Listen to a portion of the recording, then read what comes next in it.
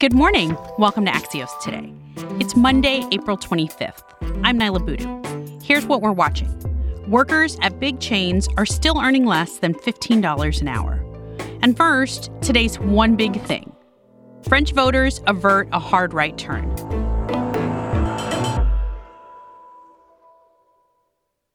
French President Emmanuel Macron won re-election yesterday, defeating far-right candidate Marine Le Pen. Macron also beat Le Pen back in 2017, but in this race, her nationalist message gained more traction as France grapples with anger over cost of living increases, French involvement in Ukraine's war, and much more. Despite Macron's decisive win, it was the closest France has come to electing an extreme right leader since 1944. I also am aware that many of our compatriots voted for me today not to support my ideas, but simply to build a barricade against the ideas of the far right. That's Macron in his victory speech last night before a crowd of thousands in front of the Eiffel Tower, pledging to be a president for all of France. Freelance journalist Megan Clement has been covering the election and joins us from Paris. Hi, Megan. Hi. What's the mood in Paris like this evening? I think for a lot of people, it is relief that this dam that we've asked people to build to keep out the far right has held. Can you take a step back and just tell us what was at stake here? The stakes were very high.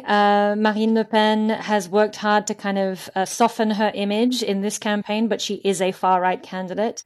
So the stakes were very high, particularly also with the war going on in Ukraine and what a Eurosceptic, I think it's fair to say, president of France would have been like when France has the presidency of Europe at the moment. But the result in the end was pretty decisive for Macron. Where does he go from here then? So the next 5 years are going to be very interesting because Macron cannot run again. And a lot will depend on what happens in June when France votes for the parliamentary elections. Marine Le Pen called on all of her supporters to build their own dam against Macron in the parliament. The left-wing candidate who came very close in the first round a couple of weeks ago has said he wants to build a left-wing bloc that will counter Macron's agenda. So he faces a real test in June, and how that vote goes will really define how his presidency goes. Freelance journalist Megan Clement joining us from Paris. Thank you, Megan. Thank you so much. These French elections have consequences for the rest of Europe and for the U.S. Here to talk about what Macron's win and its aftermath mean for both is Olivier Knox, a Franco-American journalist who writes the daily 202 newsletter for The Washington Post. I spoke to him Sunday evening, D.C. time. Welcome, Olivier. Bonjour, and thank you. What is your big takeaway from the election result that we saw on Sunday? The takeaways, I think, are one, that Macron romped to victory, two, that Le Pen has never done as well as she did in this election, and three, the thing that I'm watching for now is how French political scientists dissect the non-voters. Who didn't vote? Who are they demographically? Who are they generationally? Where are they concentrated in France? We're all talking about just this profound societal unease in France, just the feeling, again, that they're barely treading water economically, that millions are at risk economically. The French term is précarité, which implies basically a really fragile, unstable economic condition. There are millions of French folks in that situation. And so, again, who didn't vote and why, I think, is an enormously important thing to watch. How does this outcome affect the war in Ukraine, does it? Well, it is in some ways a validation of Macron's approach. One of the reasons this election was so important was what could have happened. And what could have happened is the French voters installing a new president who's historically had very warm connections to Vladimir Putin. She was one of the first major European politicians to endorse the Russian annexation of Ukraine's Crimea region.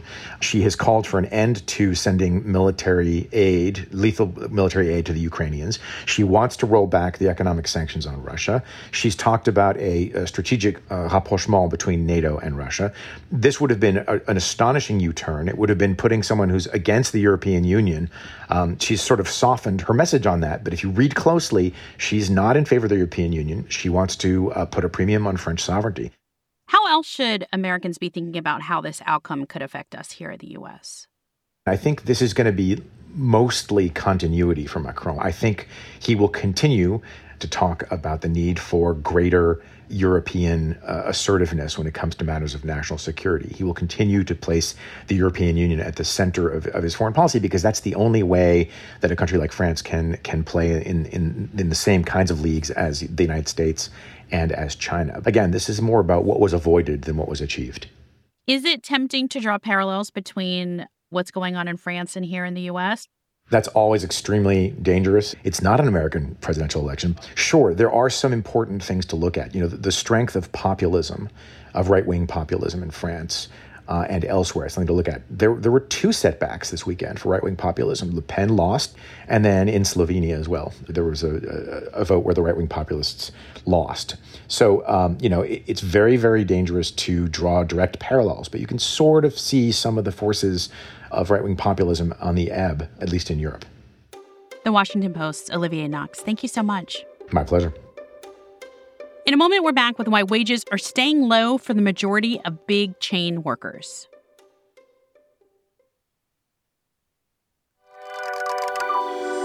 Welcome back to Axios Today. I'm Naila Boodoo. Just as the high cost of living was one of the biggest issues in the French election, rising costs are also on the minds of Americans as inflation's spike takes a toll. But for many workers at large American companies, wages are staying below $15 an hour, despite widespread labor shortages and record low jobless claims. Axios Markets correspondent Emily Peck is here to explain more. Hi, Emily. Hello. So according to the data that you looked at, how many workers are making less than $15 an hour if you're thinking about retail, fast food, hospitality, and those big companies?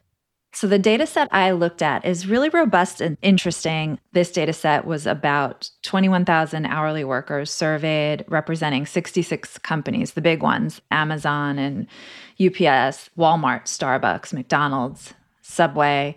And workers had to report, how much they're paid. The majority are making less than $15 an hour.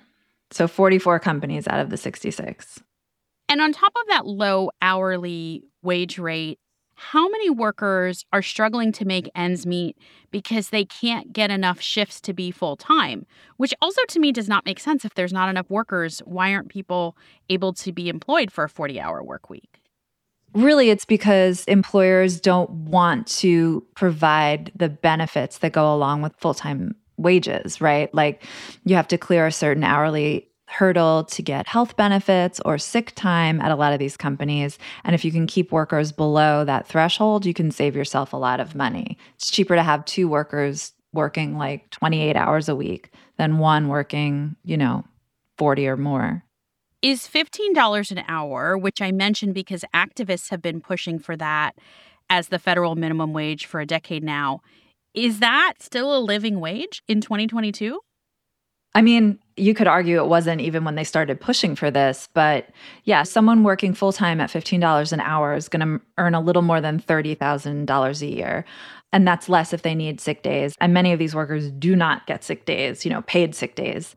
And meanwhile, we have record high inflation, so really eroded the power of that $15. Today's $15 is the equivalent of $11.97 when Fight for 15, got underway in 2012. I mean, if you took inflation into account, you'd have to call it Fight for 1880. $18.80. That would get you the same, purchasing power as $15 back in 2012. And, people will say, well, no one really earns the minimum wage, or, this isn't really an issue because most people earn more than that. But it really is an issue. Like, these numbers represent millions of people. Emily Peck is co-author of the Axios Markets newsletter. Thanks, Emily. Thank you.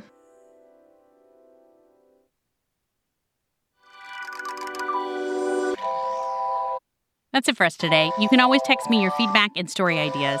I'm at 202-918-4893. I'm Naila Boodoo. Thanks for listening. Stay safe, and we'll see you back here tomorrow morning.